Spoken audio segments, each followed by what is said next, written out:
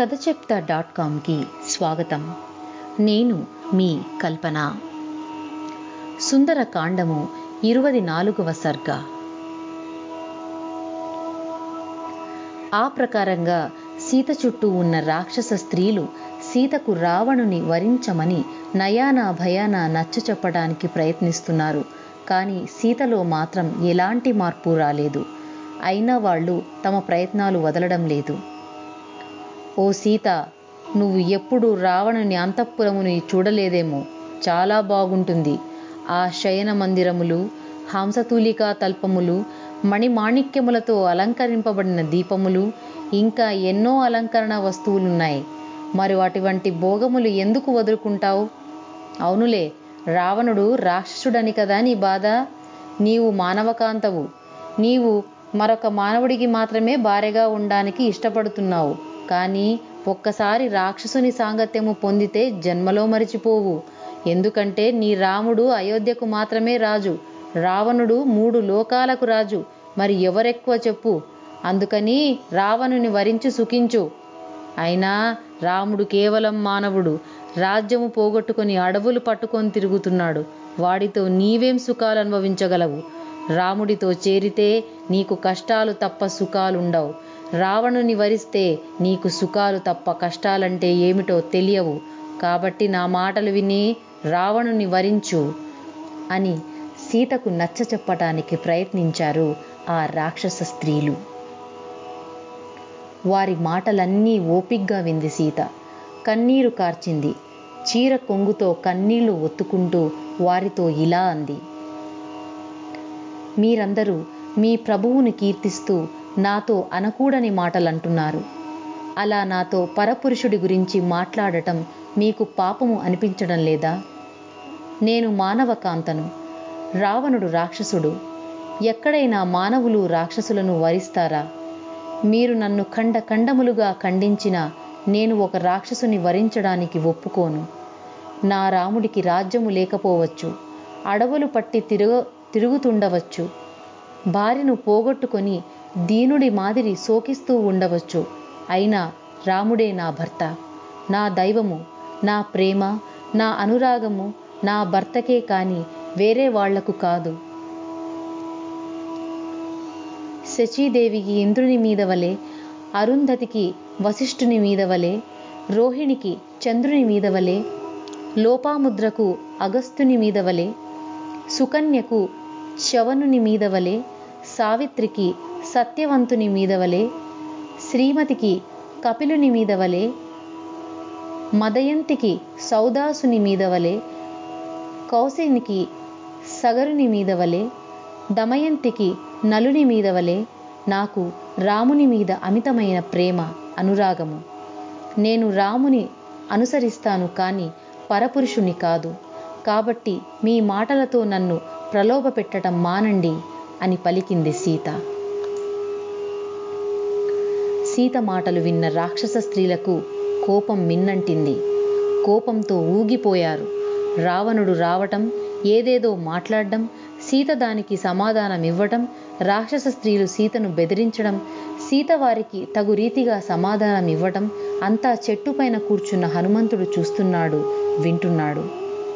హనుమంతునికి ఆ రాక్షసులను పట్టుకొని ఒక్కొక్క రాక్షసిని ఉతుకుదామని అనిపించింది. కానీ ఆ సమయంలో తాను బయటపడటం మంచిది కాదని, రామకార్యం చెడుతుందని ఆలోచించి తన కోపాన్ని అణుచుకున్నాడు. ఆ రాక్షస స్త్రీల మాటలు ఓపిగ్గా వింటున్నాడు.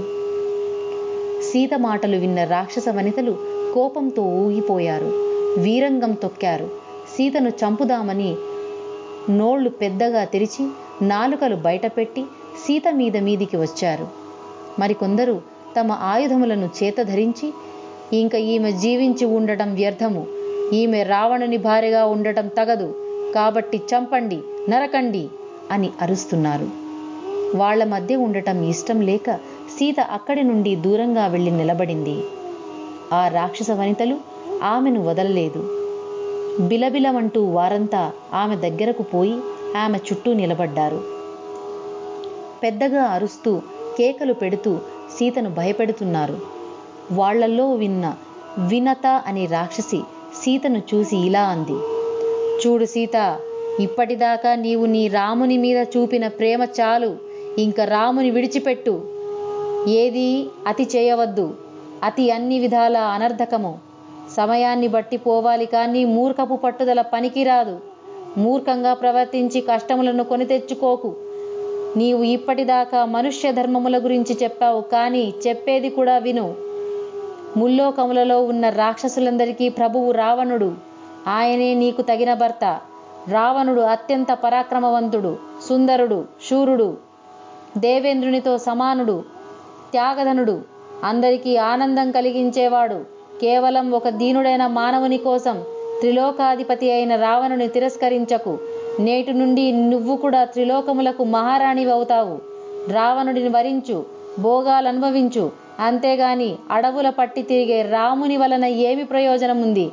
పైగా ఆ రాముడు ఉన్నాడో చచ్చాడో కూడా తెలీదు. ఒకవేళ బతికి ఉన్నా అతని ఆయుర్దాయము తీరిపోయింది. రాముడు రావణుని చేతిలో చావడం తప్పదు. నేను ఎంతో మంచిదాన్ని కాబట్టి ఇంత దూరం చెబుతున్నాను. నా మాట వినకపోయావో మేమందరం కలిపి నిన్ను చంపి నీ మాంసమును పంచుకొని నంచుకొని తింటాము అని చెప్పింది వినత అనే రాక్షసి.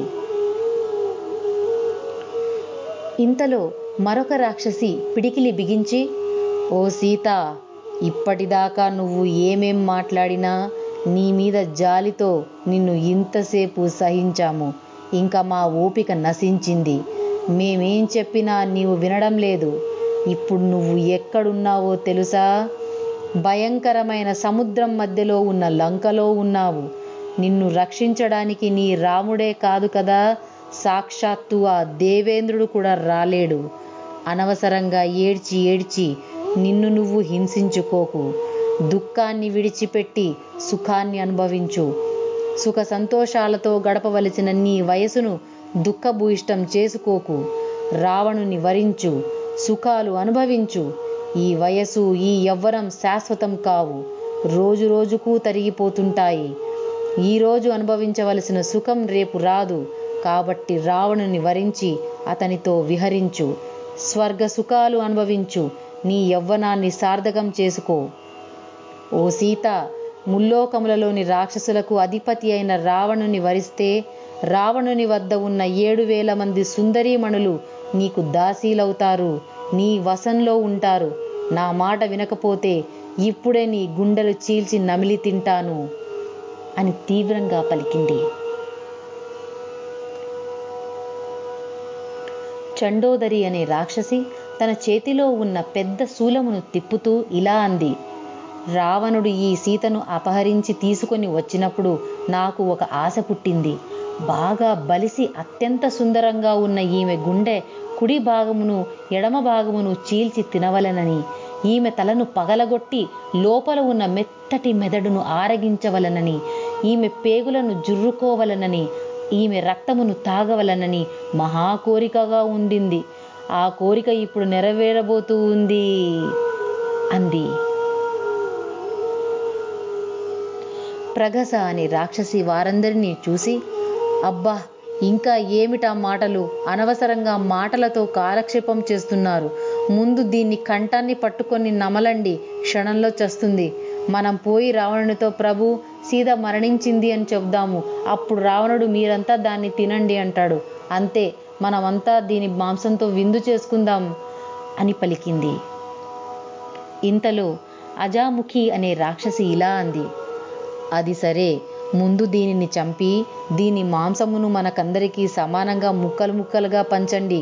ఒకరికి ఎక్కువ మరొకరికి తక్కువ రాకూడదు. అది నాకిష్టం లేదు. వెంటనే మద్యము, మంచి మంచి లేహ్యములు తీసుకొని రండి. మనమందరం మద్యం తాగుతూ దీని మాంసమును నంచుకొని తిందాము అంది. శూర్పణఖ అనే మరో రాక్షసి ఇలా అంది, మరెందుకు ఆలస్యము? మంచి మద్యం తీసుకొని రండి. దీనిని ముక్కలు ముక్కలుగా నరకండి.